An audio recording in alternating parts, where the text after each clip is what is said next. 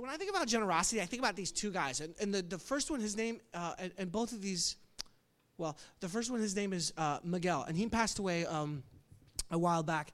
And he was a wealthy lawyer in Puerto Rico. He owned some property, and he was kind of your quintessential generous guy, right? He would give thousands of dollars to different Christian organizations, and sometimes he would go to a restaurant, and if he would see someone that he knew, he would just, he would pay their meal without them knowing and then kind of walk away, right? And often when we think about generosity, we think about that kind of person, right? They just have a lot of wealth, and they just kind of are not flaunting it, but they're very quick to just kind of give it away. But as I was preparing for this and thinking about this, I started thinking about a different type of generosity. And I was thinking about another man who I think has been probably one of the most exemplary examples of generosity that I can think of. And his name is Oscar. And Oscar, when he was 13, he was homeless. And he lived in New York City, and he would sleep on the subways. By the time he was 14, he had a daughter. By the time he was 15, he had 2 daughters. Oscar didn't have anything to his name. He came from a small and actually a large but very poor family, farming family in Puerto Rico. And so living in New York City on his own with nothing, he joined a gang. He committed crimes. He spent time in prison. And eventually he became a butcher in the army. He joined the army. He went to Vietnam. He was a butcher there, which gave him some skills in cooking that I will forever be grateful for. But he lived a life of difficulty and addiction and brokenness for a long, long time.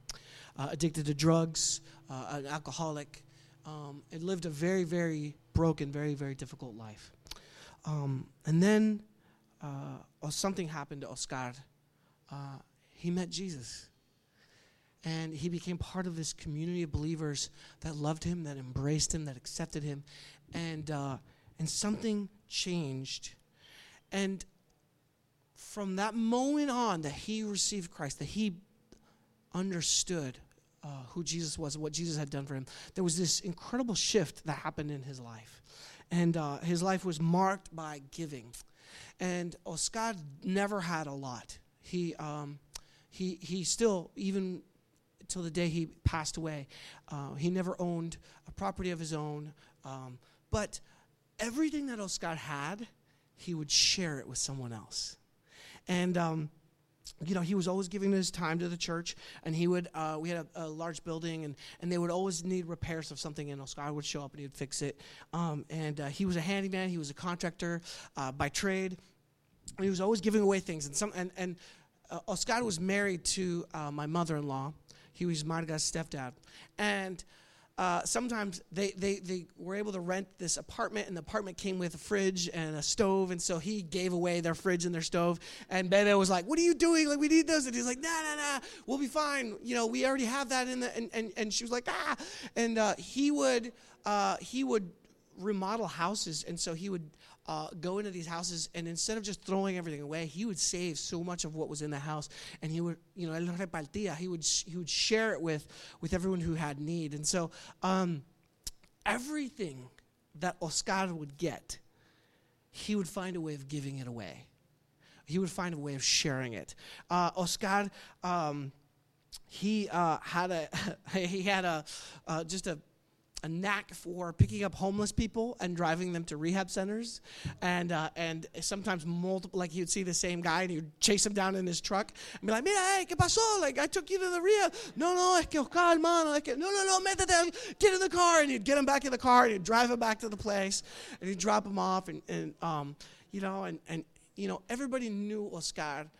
He would show up at 5 a.m. to the bakers, and they would, before the bakers were there, and, or 4:30 in the morning, whatever time it was, right? But I remember there were often times where Oscar he would find a way to, how could I serve especially the widows in our church. And so if there was something that needed to get done in their house, he would show up. Or sometimes like he would bring, if he was working on a job, if he was building a house or constructing somewhere, he would bring one of his employees that he was paying out of his own money to that house and then leave him there so that that person could paint or fix the roof or do whatever, and he would pay for him out of his own earnings from that house, right? And but one of the things that I remember most about Oscar is he only knew how to cook for like 150 people, right? Because he was trained as an army cook, right? So at his house, los calderos eran así de grande. He just had these pots and pans like literally this big. He would have to use the entire stove to like cook a thing of rice. And, like all 4 burners, right?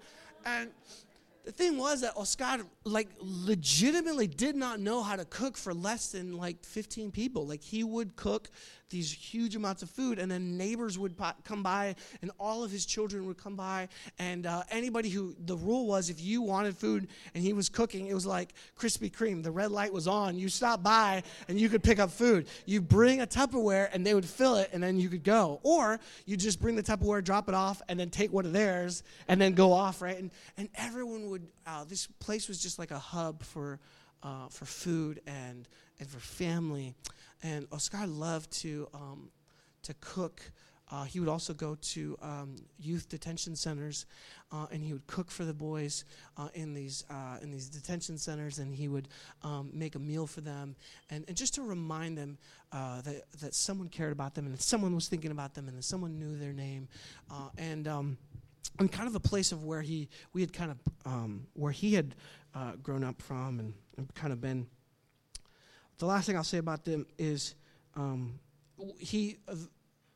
before he passed away, he lived in this house in this gated community because his boss owned multiple houses in this. And so his boss was like, well, why don't you just live in one of our houses? And so he lived in like a $400,000 house, right, that he didn't own, but he paid, I don't know, he maybe paid like $400 of rent, because his boss just let him stay there. And Oscar would, every time there was a party or an activity, he would go take a plate of food or a thing of coffee to the security guard it was a gated community who was out there, right? And was just always remembering other people, and everything that he had, he was sharing it with someone. And Oscar understood something at the core of who he was. He understood that he was a man who came from nothing, but that he had gained everything through his relationship with Christ. And that he had this deep understanding that he was an undeserved recipient of all of these gifts, and that he humbly had to live out his life in giving away what he had received. Because he knew deep down inside, what I have and all that I am was given to me by Jesus. And so I often talk about with my kids, living life with open hands. And it's this idea of we will sometimes hold on to things. That this is going to give me life, that this is what's going to support me, that this is what I can trust in, that this is what's holding me up, right? Not really Bruce, but, you guys get the point, right? Right? We hold on to things really, really tightly. And what Jesus is asking us is, I have given you everything. So everything you have, instead of holding on to it with our kung fu death grip, right, is to live open-handed and to realize that everything I have has been placed there by Jesus, and so everything that I have can be shared. Because I am not living in scarcity, but I have enough because Jesus is enough. And that's a little scary. See, Oscar excelled in something called the grace of giving. Now, what is this grace of giving? Let's unpack this. Let's look at this a little bit deeper. This is, and I'm going to turn to 2 Corinthians 8, verse 7. And we'll read a couple of verses there. And what was going on at the time was that Paul had been is writing a letter to this church in Corinth, right? And telling the church and speaking word to them and speaking life to them. And so he wrote them this letter while he is traveling around doing a mission trip. And basically what this is he would receive support from these churches to then be able to go out and do a ministry work, or to do a mission trip, or to go and serve and spread the gospel of Jesus, right? And so he was talking about this one church in Macedonia that had given way beyond their means, but they had given spontaneously and joyfully, right? And so he was challenging the church in Corinth to be this way, to give in this freely. And it says this in verse 7 of 2 Corinthians chapter 8. It says, "But just as you excel in everything, in faith, in speech, in knowledge, in complete earnestness, and in your love for us, see that you also excel in this grace of giving." Now, the word excel here is to be exceptionally good at, proficient in an activity or subject, right? What are you really, really, really good at? Think about it for a second. What is something that you are really, really good at? We all have gifts and abilities. I don't know everyone's story. I don't know what necessarily you're really, really good at, but just really, really good at looking fly, right? Kim is really, really good at embracing people, like literally embracing them, like, you know? But we're all good at something. We all excel at something. And what Paul was challenging this church, when I grow up, I want to be Butch. I just want to say that. Like, I just have to say it, Butch. Since that moment that Larry made me stare into your eyes for 5 consecutive minutes, there's a place in my heart. There's a deep place in my heart for rice.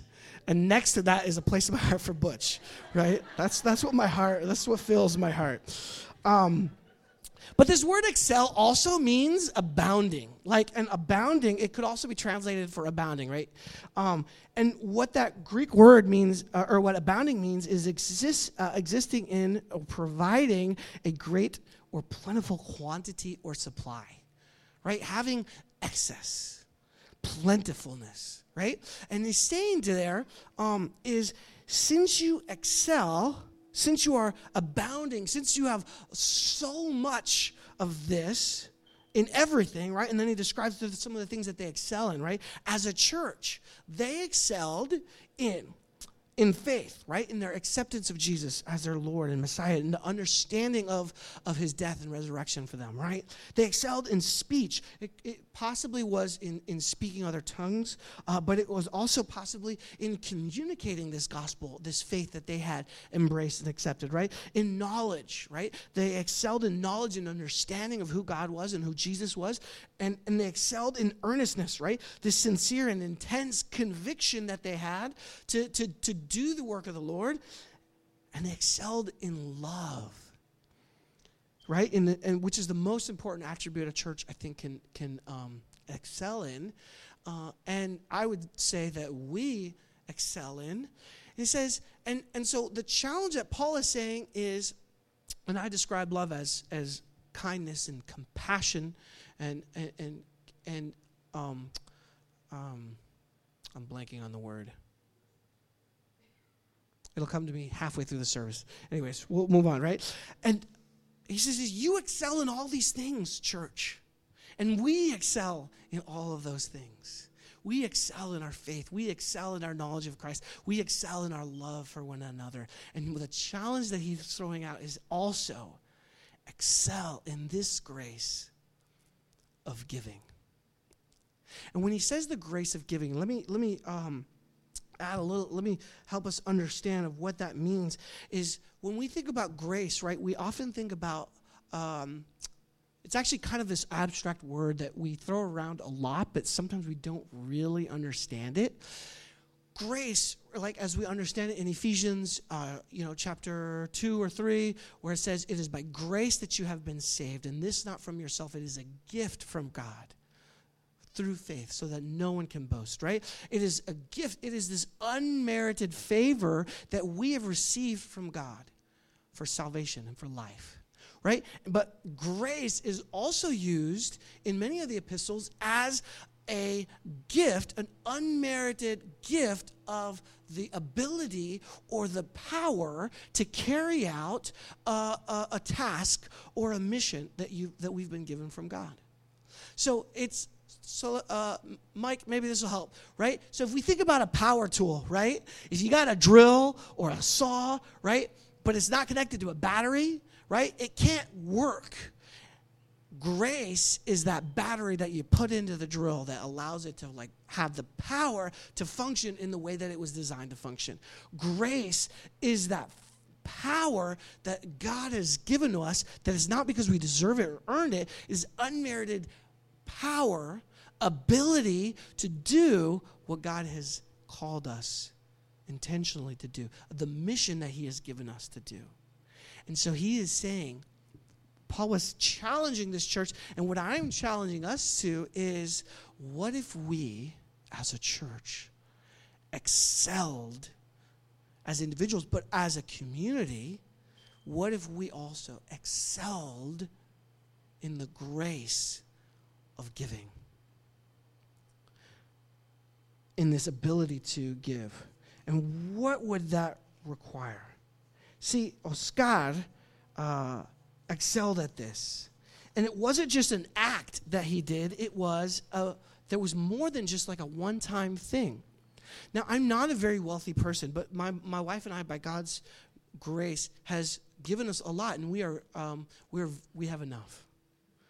And we're grateful for that. And but I could never give, I could never stop and just say, if I wanted to, let me just give $100,000, right?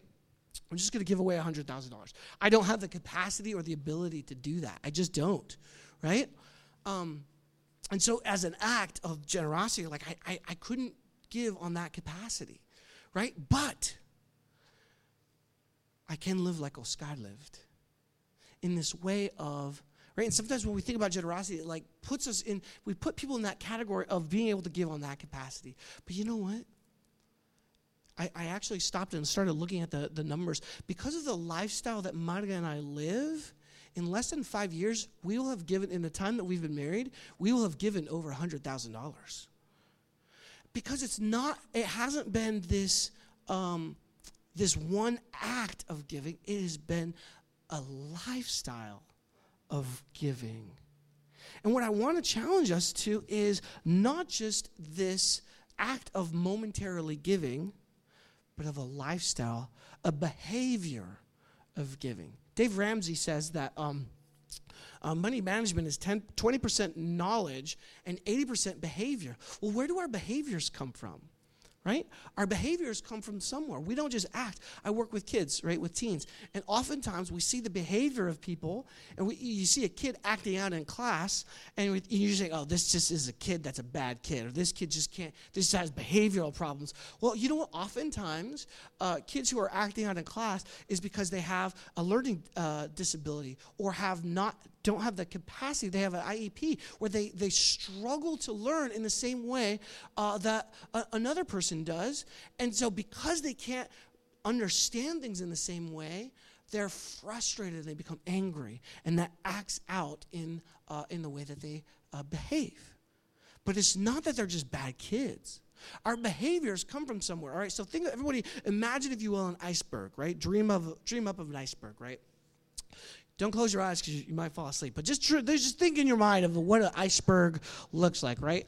And I'm from Puerto Rico, so I have zero concept of what an iceberg really looks like. So I had to Google it, right? Ask the almighty Google. Anyways, I should have put a picture up here, but I didn't. But if you think about an iceberg, right, you see the top part of the iceberg, and that's what's above the water, and that's what's visible. But underneath an iceberg, submerged under the water, is an even larger structure of what that iceberg really is. And our lives are like that also. What we see on the outside is only the reflection of what's really going on below the surface. Because our behaviors are determined by our thoughts, which is the layer right underneath that. Our thinking determines how we're going to behave. But our thinking is based off of our beliefs. What you believe about yourself and about your world is going to determine how you think, and how you think is going to determine what you do and how you behave. And below what we believe is how we've gotten to those beliefs, and that is our experiences or needs that have not been met in our lives. For example, a friend of mine, she is incapable of saving money. We've talked about this various times. She just can't do it. She just has struggles. She can't save money, right? It's a behavior. Her thought is I can't save money, so I'm not going to try. And so she spends it as soon as she gets it, right?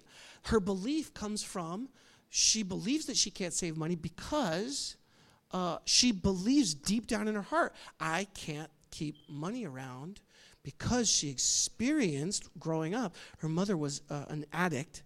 And so anytime that she had money laying around or saved up, her mom would come into her room and steal her things because she was an addict.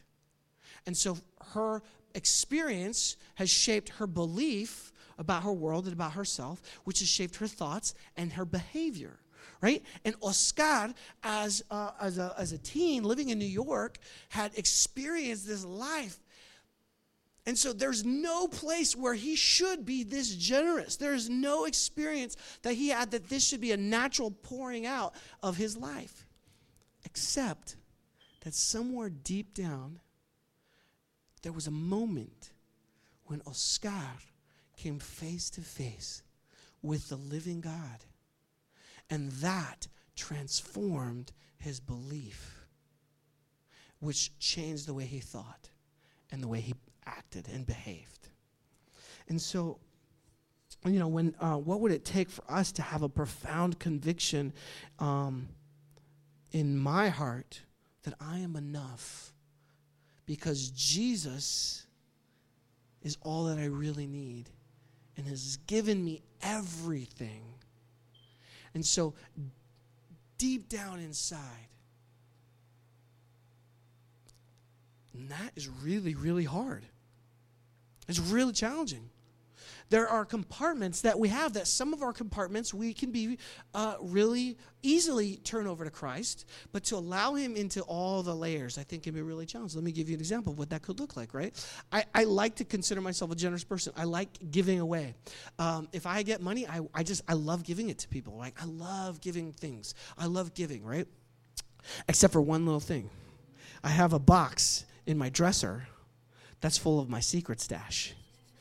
And that money is untouchable. Don't ask me for it, because you ain't going to get it, right? And if someone needs money, I'm like, yeah, what, Mario, let's give them $100. Yeah. Mario will be like, yeah, give them from your secret stash. Nah, maybe, here's $1. Let's not get too hasty. Why? I don't know why, but the secret stash is like my money that I buy like Nerf weaponry with, and my bike supplies, and and I'll be like, babe, I really like this thing. Can we buy it? She's like, sure. From your secret stash. I don't like it so much. It's not that cool. But this is what I used to buy, my bike stuff. And I don't know, all this, it's the place that I have the ultimate control, where I don't have to ask Maria for permission, or she doesn't have to agree that it's okay to get that, right? Because it's my precious.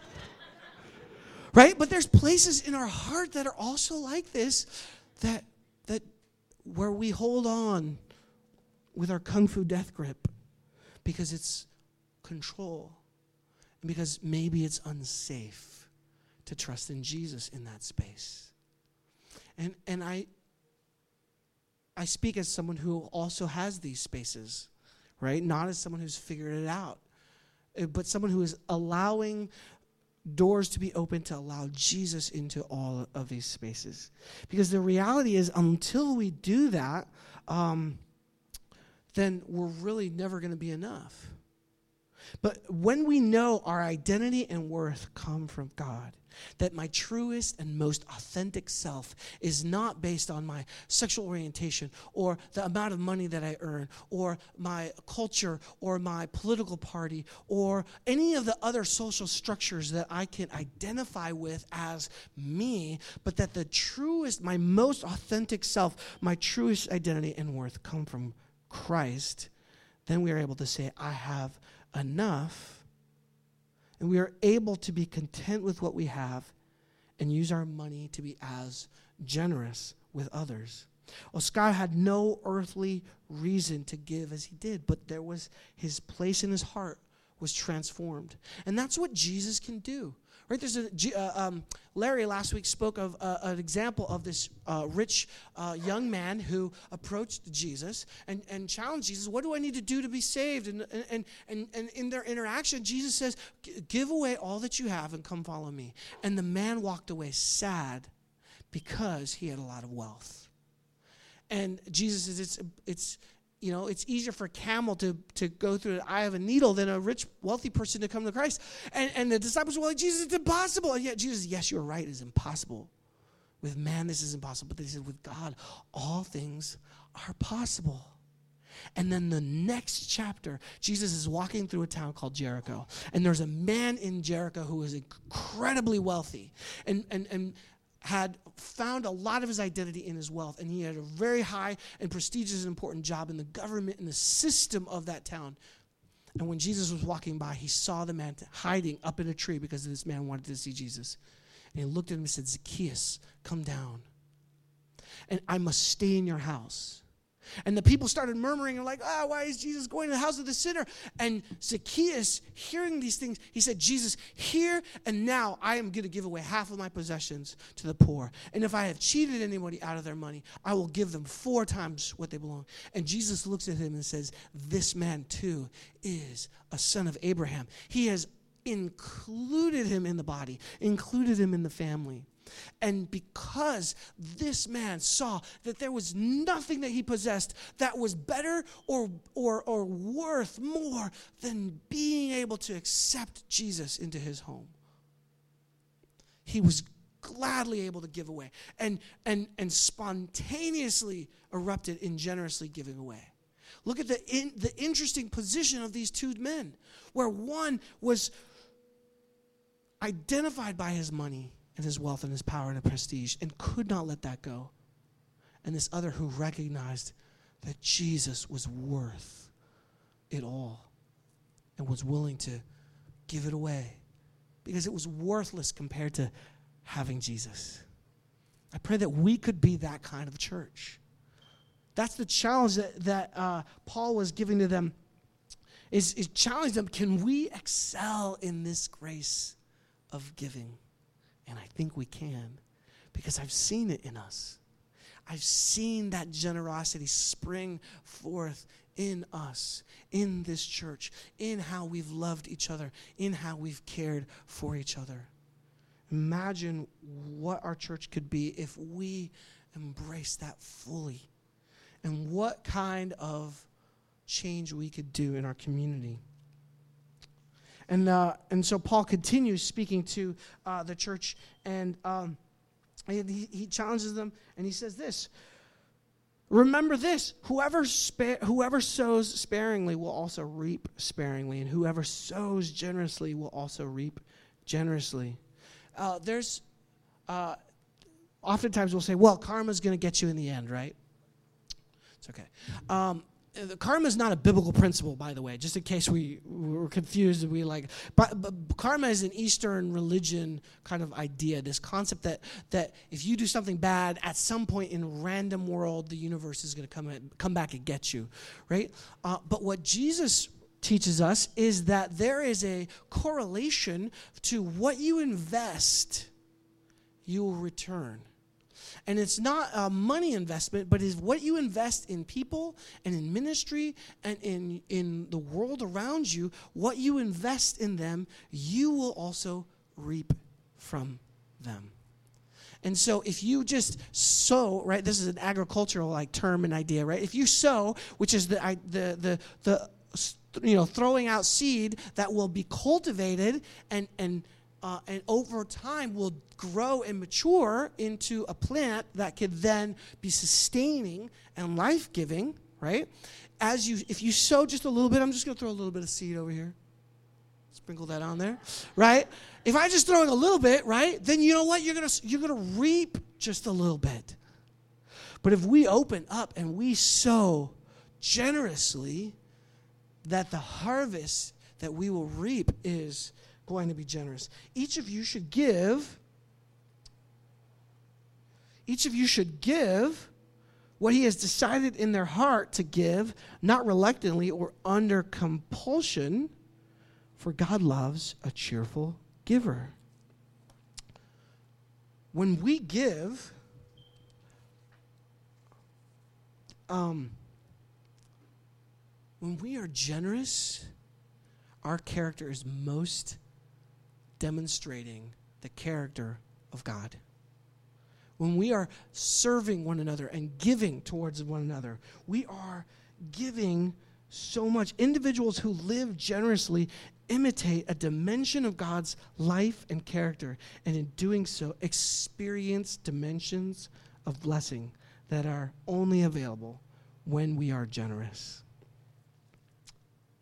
There's a direct correlation of what we give to the blessings that we receive from the Lord.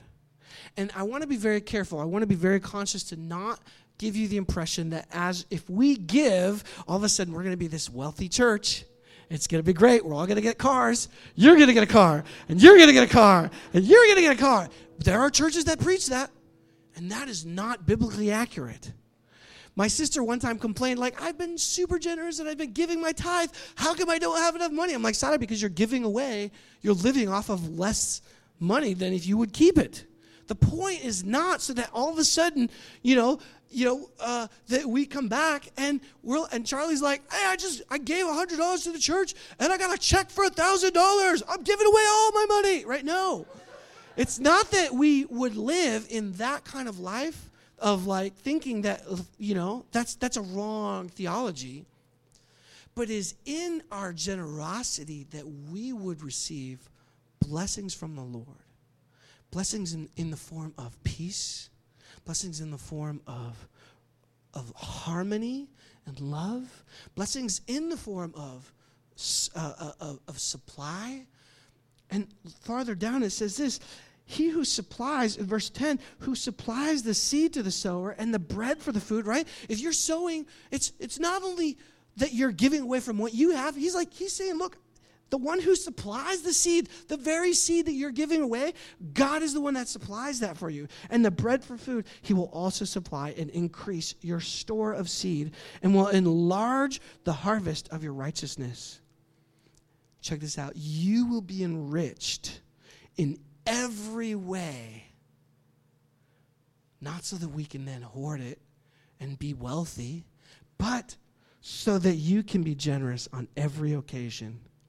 And through your generosity will result in thanksgiving to God. And God is able to bless you abundantly so that in all things, at all times, having all that you need, you will abound in every good work. Because the calling for us, church, the challenge for us, church, is not to just be one-time generous, but to live in that generosity, to make that part of who we are, and whether you're giving a little or you're giving a lot, that as we pour out of ourselves to each other, this devotion that we have to one another, to our community, God is going to give us everything that we need, so that in all situations, right, in every way, let me read it, so that in all things, at all times, some of the time, just when we're ready, all things, all the time, having all that you need, you will abound in every good work. Well, Scott was walking to the church one day, and he saw this house that was right next to our church. Our church in Puerto Rico was in this little slum, this small barrio, and he saw this man and his family sitting in the dark in their house, and he walked over and he's like, mira, ¿qué pasó? Like, what are you doing? Why are you living in this, dark? And they're like, mano, me cortaron la luz, and they turn off my lights, and I don't have any way to connect to the electricity anymore.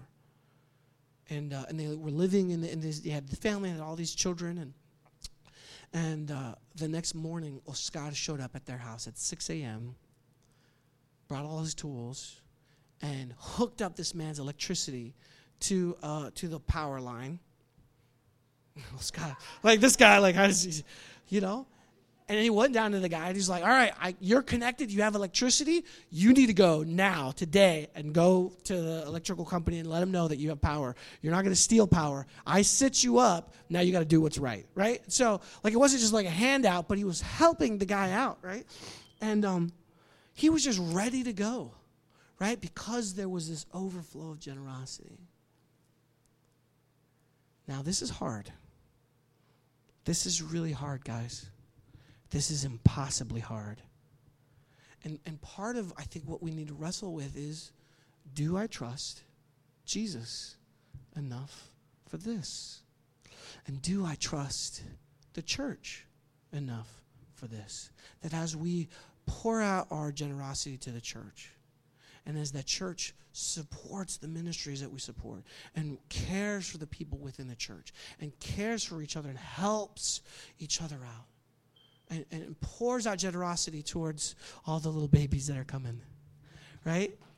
Yeah, let's clap that up, all right? Come on, babies. Ow! Parentheses, no matter what circumstance a baby is born into, a child is always a gift from God. Life comes from God. No matter how difficult or painful or broken the circumstances that child is born into, life is always a gift from Jesus. Okay, parentheses over. Sorry. Just felt that out there, right? But you know what? I get it that it's really hard. And actually, God gets this. But this is the one place in the Bible, the only place, all over the other Bibles, God has said, don't test me. Don't test me. You know, like, mira, cuidado, right? You know, like, don't test me, right?